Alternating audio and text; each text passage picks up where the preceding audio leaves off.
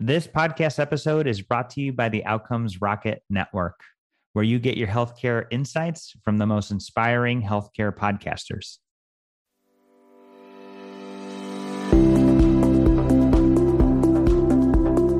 Welcome to Clinical Research Confidential. On this show, we highlight and demystify the inner workings of this greatly misunderstood activity called clinical research.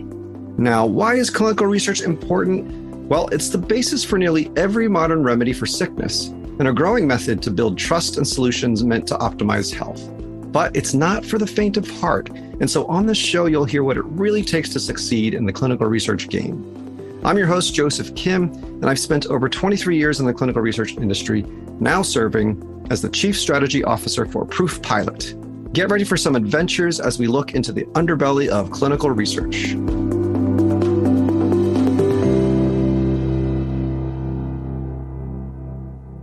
Hi, everyone. I'm here with Hassan Kadam. So I've known Hassan for, a long time now, years. And it's really great to have you on the show. For those of you who don't know him, he is the global head of clinical trial business capabilities at Bristol Myers Squibb. Welcome to the show. Thank you, Joe. Great having this conversation with you.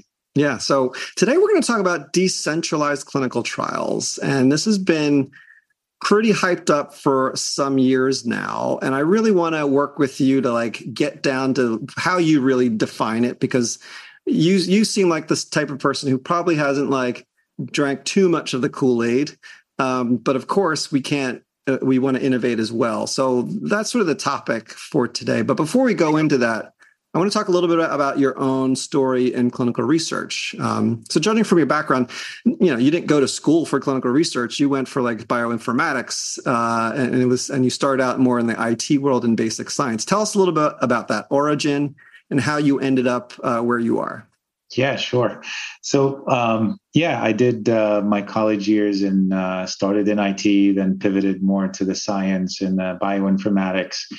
And I actually did my graduate studies in pharmaceutical sciences with specialization in clinical research. So that last part really is what got me the basics of clinical research. But when I started my career in the industry, first in small biotechs and then into the early R&D space at Boehringer Ingelheim, where I spent 11 years of my career before moving to Bristol Myers Squibb. I was always, as I started in the early R&D space, I always felt there's something missing. It was very abstract. We're working with compounds and cells, and you don't feel the impact on people until much later down the research process. And that has always left a desire in me to look on the other side. And eventually an opportunity came and I jumped on it and started working in the clinical side. And while I was completing my graduate research, where I focused on what at the time we called the remote clinical trial model, that's before it was called DCT. I found this world very fascinating and I continued working in it until I got the opportunity to join BMS and lead the clinical trial business capabilities team, which is a really nice blend of clinical trial expertise and digital health technology expertise. We blend both and really drive the strategy for BMS Global Development Operations in how do we advance clinical trials using digital technologies. So we cover the entire spectrum of technologies, from your established bread and butter clinical trial technologies like CTMS, eTMF, EDC, and so on and so forth, to the new up and coming and, let's say, exciting, innovative capabilities like decentralized trials and digital protocol solutions and things like that. So I lead a team of about 30 and focused on strategic initiatives and always looking to improve on the way we conduct trials, both at BMS and in the industry. Yeah, great. So then what part of your job is really focused on doing things kind of the traditional way, which, let's face it, isn't going to disappear overnight and maybe never disappear for good reason, versus what percentage of your time is focused on, novel innovation? That's a great question. So I lead the group, and obviously, for those parts of the business that are established, we have experts in our group that drive the operations of the established capabilities. So I do get involved in there to make sure things are working, to ensure we continue developing the strategy. But I spent maybe 30 to 35% of my time there, whereas the new up and coming technologies and capabilities are fertile ground. We got to build it from the ground up, and requires a lot of thinking, a lot of strategic focus. And this is where I work a lot with both with my team and adjacent teams, stakeholder teams, to really build strong capabilities, especially for the new ones. There's not a lot of experience out there and insights. So we really got to do some research internally. We have to reiterate several times to see what works and how we can really establish that capability for long-term success. And that's where I would say I spend about 60% of my time. Wow. Yeah.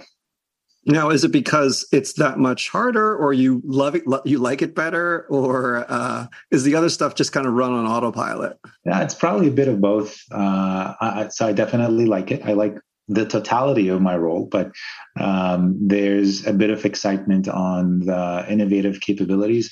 But I can tell you it's not just that. There's definitely a need, because a lot of people get excited and hyped about everything that is new.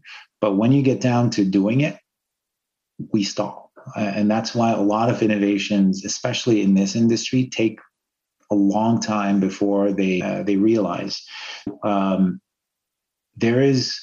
People underestimate how much, they get excited about it by innovation, but they underestimate the effort that it requires to stand this up, especially in clinical trials, which is a very risky business, which requires a lot of scientific and operational input.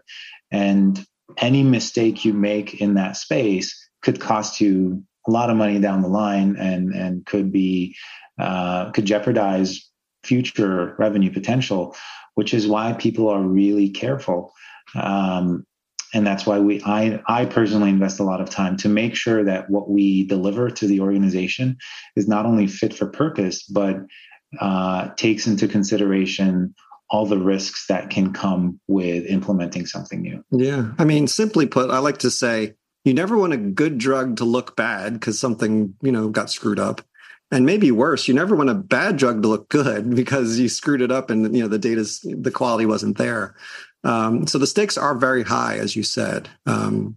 Let's transition to this topic of decentralized clinical trials, which, I think if you asked 5 people, they'd give you 5 different definitions. And all of a sudden in the last year, you have these companies who say, oh, we've done 1,000 decentralized clinical trials, which is technically impossible. And what they're doing is they're saying, well, we did this one thing remotely, so I'm calling that a decentralized clinical trial. Can you please clarify from your vantage point, what to you is really a decentralized clinical trial? Is it one procedure that's done at home, or is it everything, or something in between? Yeah, so what I find interesting is how we've evolved as an industry, certainly catalyzed by the pandemic.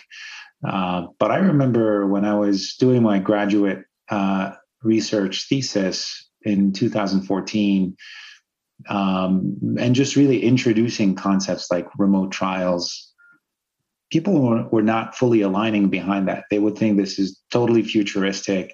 You can't do it. And the definition of it at the time, of course, did not stick with people's minds. It was really interesting observing when the pandemic hit, suddenly everybody realized, oh, that actually not only works, but we actually need it. It's not just exciting. It's something we absolutely need. And suddenly everybody started defining it in their own way. And then on top of that, that created a huge hype cycle, and everybody wanted to join that bandwagon.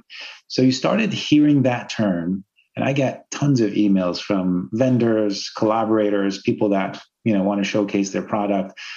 And decentralized trial, that term is always there. It's like you want to capture someone's attention, put that term in there. They'll read the email. So we got into a situation where the term is used so much that people don't really know what it means anymore. They just know that it's important, it's exciting, and it might get me somewhere. On the flip side, when as a pharma company, you're trying to develop that as a capability and you're looking for partners, it becomes really difficult because all these vendors have different definitions for it.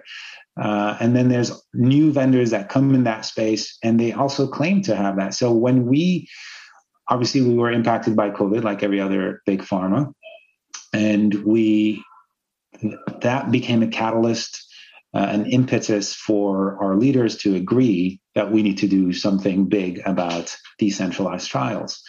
So it's a partnership with many different stakeholders.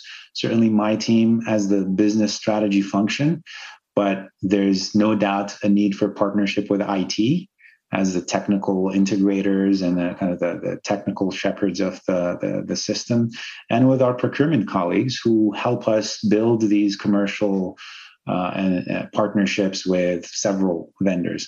So as we got together to define what that thing is, we considered several approaches. And first of all, we wanted to make sure we internally are aligned on what that means. Yes. What are the basic components of what we call decentralized trials?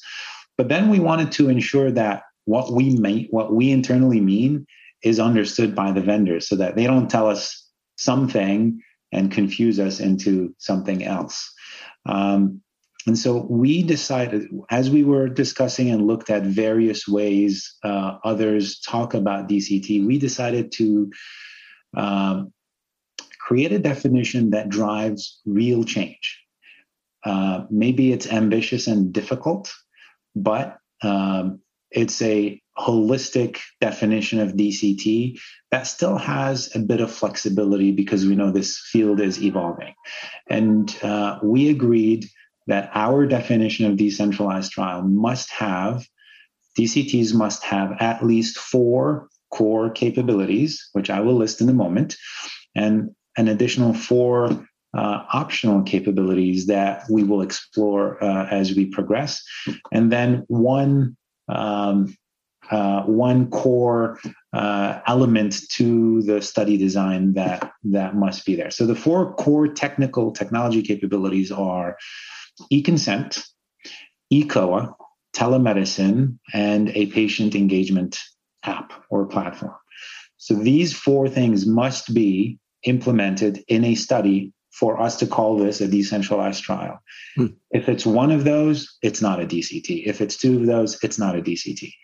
And then we added 4 additional optional capabilities, and we were very, very careful to make this definition, communicate this definition across all of our internal company, because our internal stakeholders were also getting confused because they're getting all these emails. They're hearing about this in all kinds of different contexts. And so they hear DCT and they think it's something else. So we needed to invest a lot of time in communicating. The 4 additional optional capabilities are direct-to-patient shipping, mHealth,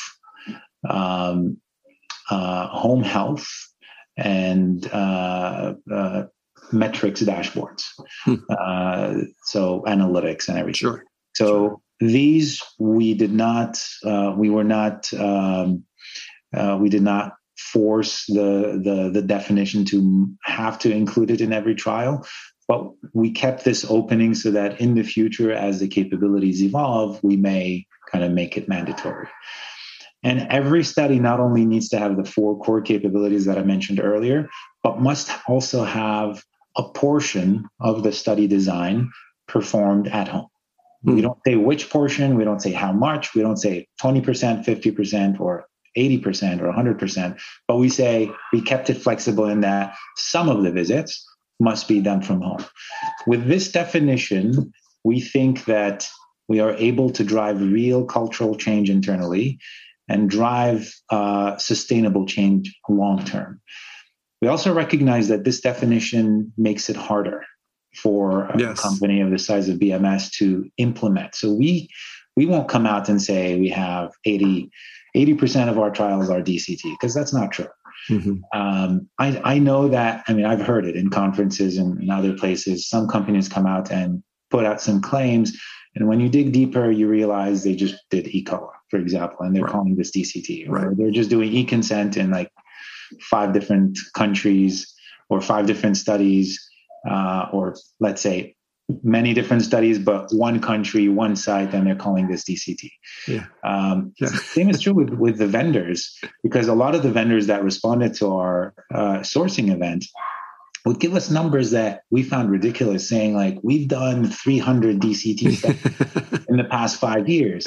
And then when you dig deeper, you realize they counted the eCOA studies and the e-consent studies and the patient apps. All of that is lumped under the umbrella of DCT. So it's really confusing for us when we're trying to find a partner, because we have to dig deeper into every claim, and that makes our sourcing process much longer. So that's how we defined it. We're living with the consequences of this definition. As I mentioned, it's not easy. It creates a lot of work, but I think it's good for the long term. Yeah. First of all, I knew I could count on you to actually give me a cogent, like reasonable answer that I fully understand. Tons of questions though. Like, so why, and I think I know the answer to this question, but I want to hear it from you. Why not just define it for definition's sake? Why were you motivated to define it so that it drives change? Wow, that's an excellent question. And maybe it's partly, so you asked me earlier where I spend most of my time, in the established or the new up and coming. I think the established capabilities are, the good thing about the way my group is designed is that we learn a lot from how these established capabilities evolved over time. I'll give you just an example. You would probably survey electronic trial, and today they will tell you they all have some form of electronic trial master file. That's today in 2022. 5 years ago, maybe they didn't. Maybe they were still doing paper or some form of e-binders. But to get to the point that we are today, someone must have innovated with eTMF and eventually driven change at scale to get to the point where eTMF is second nature today. We do it like we wouldn't do any trial without it. Same thing for EDC. And I believe that every one of the capabilities that we have, and I run a team of 17 capabilities. So 17 large capabilities that enable the conduct of all of our trials. To get to decentralized trial to a point where it's a capability, we need to drive real sustainable change. I was not interested in doing a pilot here and a pilot there and then go claim glory that we've done it.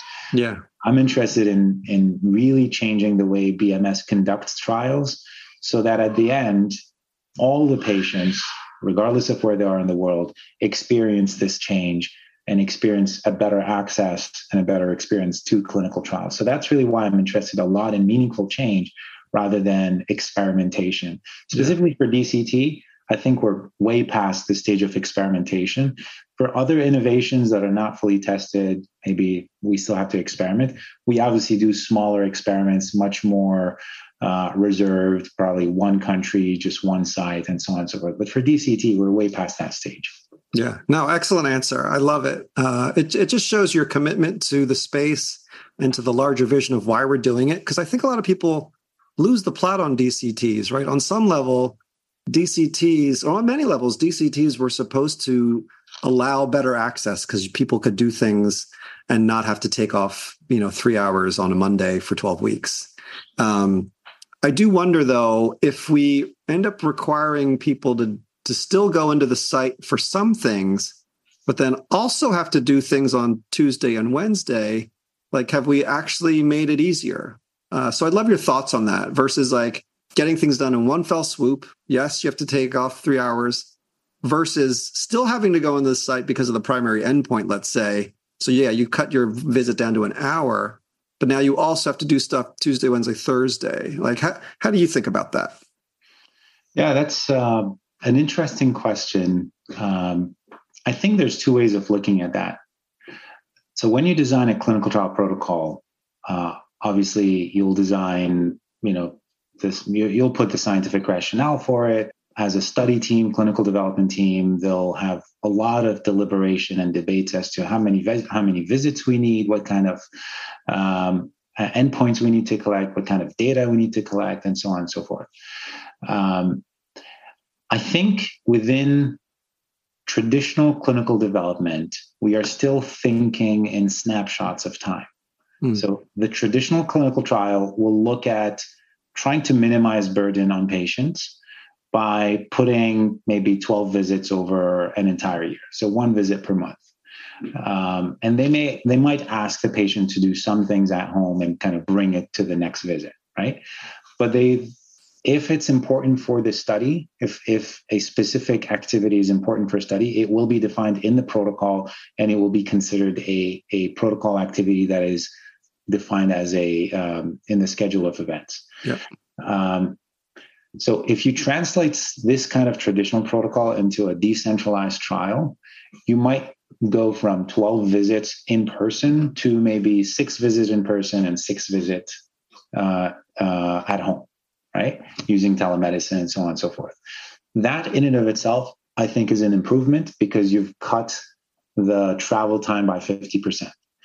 Now, DCT provides now another opportunity, which is collecting digital data between visits, which is what you alluded to. If you come on a Monday, you might still have to do some things at home on Tuesday, Wednesday, and Thursday.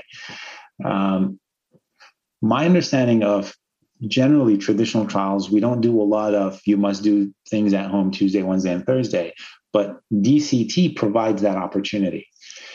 I think it still adds a level of burden to patients if you mandate specific activities. So if you ask them, you'll need to fill this diary every day, answer a few questions on your phone. It might take 5 minutes, but you must do it every day. Mm-hmm. So there is that burden that we must consider before kind of definitely adding this kind of assessment. But we don't have to do it. And when you talk to clinical scientists, they question because they recognize this notion of burden on the patient. If you don't need to collect something, don't collect it just for the sake of, sure, because you can, right? Yeah. Otherwise, if you want to collect continuous data, do it using an mHealth wearable. Sure. And that a lot of that data in 2022 is not necessarily used for primary outcomes or even secondary outcome. A lot of that is exploratory data. We collect it to see if we can use it, but we don't have the rigor behind that data yet to make it part of everyday clinical trials. So you don't have, as to cap what I just said, to recap, you don't necessarily have to collect in between visits, and every single outcome or assessment that is proposed is questioned in the same way that we would do it for a traditional trial. We do it for a DCT because you don't want to add more burden on the patient. Yeah. I mean, I really like that first example of if you have to do things at home, but you can avoid the site visit altogether, that's probably worth it for sure. And then to your second point, yeah, let's always be stingy about what kind of things we're asking people, dumping on people, and not just over request. Exactly. And it's the same thing. We do that in traditional trials already. Yeah. So this kind of consideration already happens. How hard, let's move to like coordinating all this stuff, because in a traditional brick and mortar trial, you just kind of know, and you don't have to worry about things in the visit because you just know it's all happening under one roof and the site will take care of it, whatever it is. When you now have things and you're coordinating a telemedicine and a home health and disbursement of wearables or a connected scale, how do you that opens up a whole other problem of orchestration, let's call it. How do you think about that? How do you help the clinical operations folks connect those dots? Yeah, so I suppose that every pharma company is organized in a way similar to what I'll describe, which is there's a division between clinical development and clinical operations. So you got your clinical development folks that design studies, that are subject matter experts in the disease indication, the therapeutic area. They are connected with various experts, key opinion leaders. They go to different scientific conferences and so on and so forth. So we bring the science behind why a protocol is designed in a specific way. Mm-hmm. These are the key decision makers when you want to do a decentralized trial. You have to talk to these departments first. And depending on how large the pharma company is and what kind of therapeutic areas they're focused on, it might be different kinds of people that you talk to. So talking to oncologists is different than talking to dermatologists. And it's different than talking to cardiovascular doctors, right? It's a different culture, different way of thinking, and so on and so forth. So each one of these TAs thinks differently, but they all end up designing a trial. So the orchestration starts there, and you need to convince these individuals, these teams, to, from the beginning, think of a trial in a decentralized fashion. Because the alternative is you find a trial that's already been designed and you retrofit it for DCT, and that's a whole other ballgame, and that's total. That's failure, right? That's not scaling. That's just like that's what you do when you're piloting. Basically. Yeah, right. You try it and you try at a smaller scale, but if you're trying to scale, you can't do this because you're creating a barrier from the start. Mm-hmm. The trial has been designed. Now you're asking everyone to change their design. Yeah. That's a huge hill to climb. So you need to start at the beginning when you have maybe 12 months between trial concept to first patient, first visit. At that point, you have a lot of time to discuss and shape the protocol, do all this orchestration, look at the number of visits, maybe reduce some visits, see where you can introduce telemedicine, where you can do remote eCOA, whether or not we can do remote e-consent. There's all kinds of discussions that need to happen at that level. So before you go, like that's a really hard thing to do because you need somewhat of an expert in almost every one of those areas to be talking to the oncologist or the medical monitor to just make them think differently. How many times does the door get slammed in your face to say, no, thank you, not on my trial. I'm going to do it the old way. Is it 90-10? Is it 50-50? Better than that? I would say it's probably 95-5. Okay. It's a very difficult thing to do because, again, you're climbing a hill already. A lot of these groups are accomplished people that have, high degree, that are very smart people. They know what they're doing. They understand the medicine behind a specific disease. They understand how a disease works. They understand the patient population. And then you're coming with this digital capability and you're trying to sell it. So very politely, a lot of people tell you this is not a fit from the get-go. Yeah. But I think this is where, as an organization, you invest in change management, you invest in creating a hype internally. And it's not just a fake hype. You really create a hype because you have something and you have resources and an entire team behind it to deliver on that hype, right? Yeah.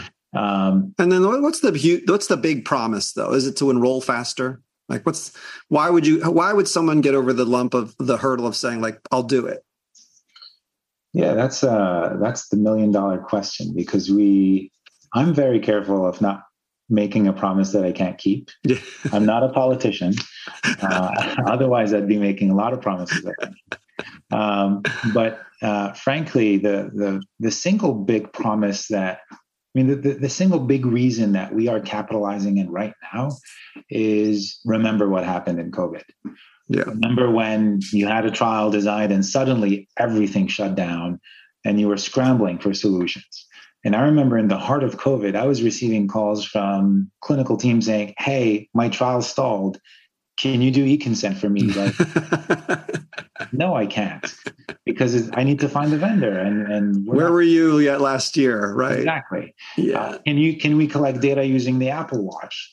Can we just send Apple Watches to everyone? And obviously I can't. We can't just do that. We don't even know if it's validated and everything. So we don't want to face this situation anymore. And a lot of people remember that time, and they recognize that we need to be prepared as an organization to provide that kind of flexibility in case something shuts down. But most importantly, I think the pandemic forced the general consumer to digitize everything. We digitized our grocery shopping. We digitized school for kids. The general population in general has accepted the fact that there's another way of doing things. So maybe I can do this trial 50% from home. Why not? If the company gives me that option, I'd probably do it. And they are a lot of clinical teams, as they do kind of patient ad boards and they talk to a sample representation of the patients of interest of a specific disease, they're hearing that feedback. They're hearing feedback from patients saying, well, it would be good if you make the trial less burdensome for me because I don't want to travel 16 times during this year. I'd rather, if you can do it 10 times, actually much better for me. Yeah. So they're hearing this feedback. They're hearing the hype outside from the tech vendors. And there is an incentive for different teams to jump on that bandwagon. So it's not as difficult as it was maybe 3, 4, 5 years ago, but it's not a walk in the park still. Mm-hmm. Mm-hmm.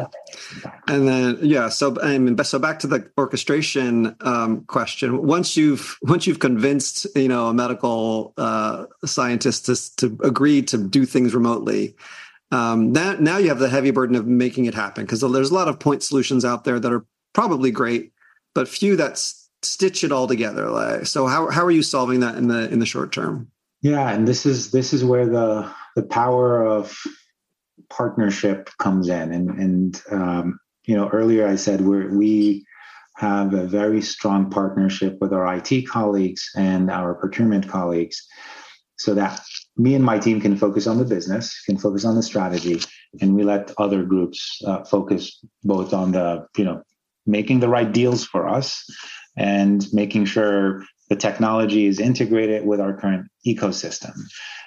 So we get involved, but we don't own these parts. But I don't think, I think having to go to 5 different solutions for a trial becomes a barrier in and of itself. So if a study team agrees to design their study amenable for a decentralized trial, and then now I got to go and contract with 5 different vendors, I won't be able to deliver. Yeah. So I think the key here is to establish solid partnerships with vendors that can provide more than one solution that's already integrated. Or at least work together, right? Exactly, work together. And you don't need to contract with them for every study. If you have, for example, an enterprise agreement, that reduces your timeline by a lot, so we can deliver. We remove that barrier from the get-go. Remove contracting and the technology integration barrier, because we do all of that up front, and we focus just on making sure that we can meet the study design and making sure we can configure whichever platform in the right way so that we can meet the DCT expectations. Yeah. And then, so one final detailed question, when it then gets to the site level, all these sites work a little bit differently. What happens if somebody doesn't want to buy into all of it? Or do you exclude them, or do you find a way to accommodate that? And does that complicate things also? That definitely complicates things, and that's not that we haven't been able to fully crack yet. Yeah. I think that's where, as an industry, this is not a BMS only problem, or a Pfizer or a Sanofi or Lilly problem, right? This is something as an industry we need to tackle collectively. And I know there are already some consortia and groups that are working to bring sites up to speed. I know SCRS is doing a lot of work there, and there are others. But there's definitely a very heterogeneous landscape on the site side. For every one of the DCT capabilities that I mentioned, some sites you will see are very technologically driven, and they have already a suite of DCT tools that they bought and they configured for all of their trials. So they would tell us, we don't want to use yours. We already invested in ours. There's that type. There are some sites that will relish on any technology you can give them, and they will accept anything you give them. These are sites we like to work with. And then there are sites that resist everything. Yeah. And then you add on top of that the complexity of you must do it differently in different countries because the regulations are not all aligned. So it's a mishmash of a problem at different levels. And on the regulatory front, we work with our regulatory teams to get insights into what we can do in which country, and we adapt the study design accordingly. But on the site side, I think it's a wild card, because one thing we can do is during the feasibility questionnaire process, as we evaluate sites and select sites and so on and so forth, we can add specific questions to evaluate the site's readiness to take on a DCT study. Yeah. And that's something we're evaluating, and I'm sure many different sponsors are doing the same. Nevertheless, what we are seeing is many sites are just not ready, and we can't just exclude them. At the end of the day, it's the science that matters. We want to deliver new therapies to patients. So I'm not going to disqualify, a site that can bring me 25 patients just because they can't do DCT. Right. And that way, if we were to do that, we'd make the medicine less accessible for patients. Right. So it's a much more nuanced approach that we take. We work with these sites, and we recognize that this in and of itself is a large change management curve that we need to embark on, and it will take time. Yeah. But as long as we become the source of change and we align with those sites that are willing to make the change, I think it'll take time, but there's a path to success. Yeah.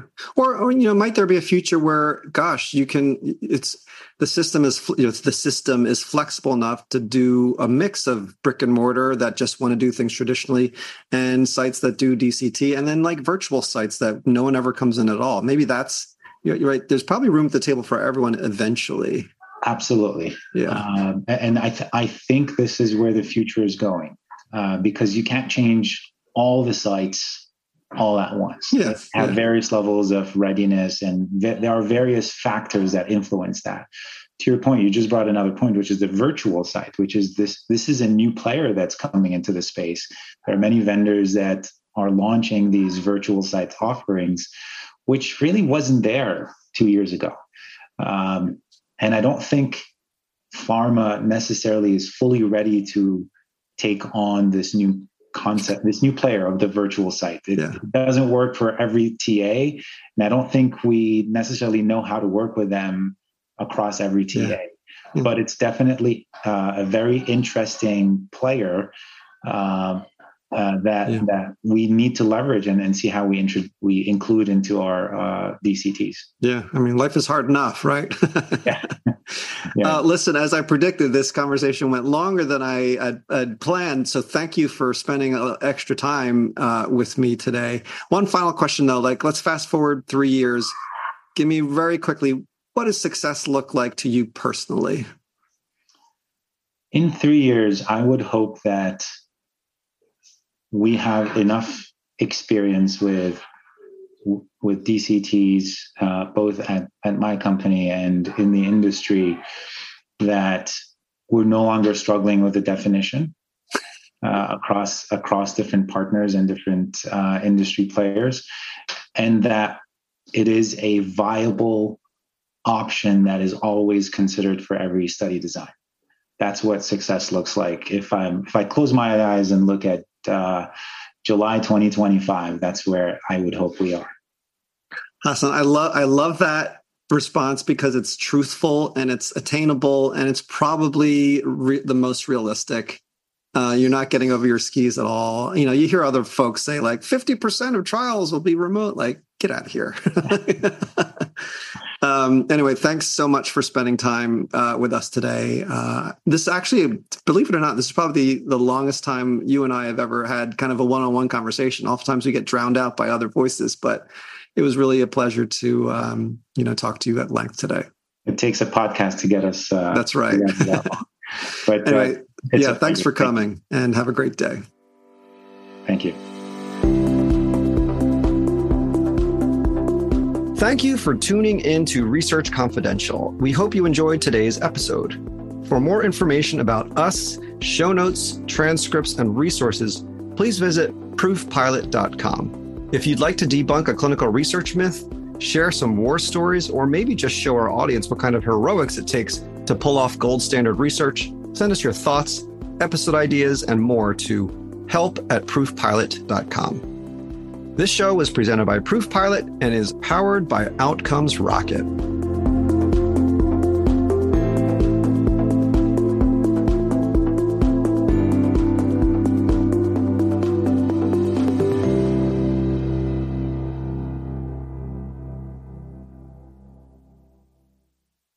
This episode was brought to you by the Outcomes Rocket Network. We hope you enjoyed it. If you did, make sure you leave us a rating and review, subscribe, and let us know what you're looking for.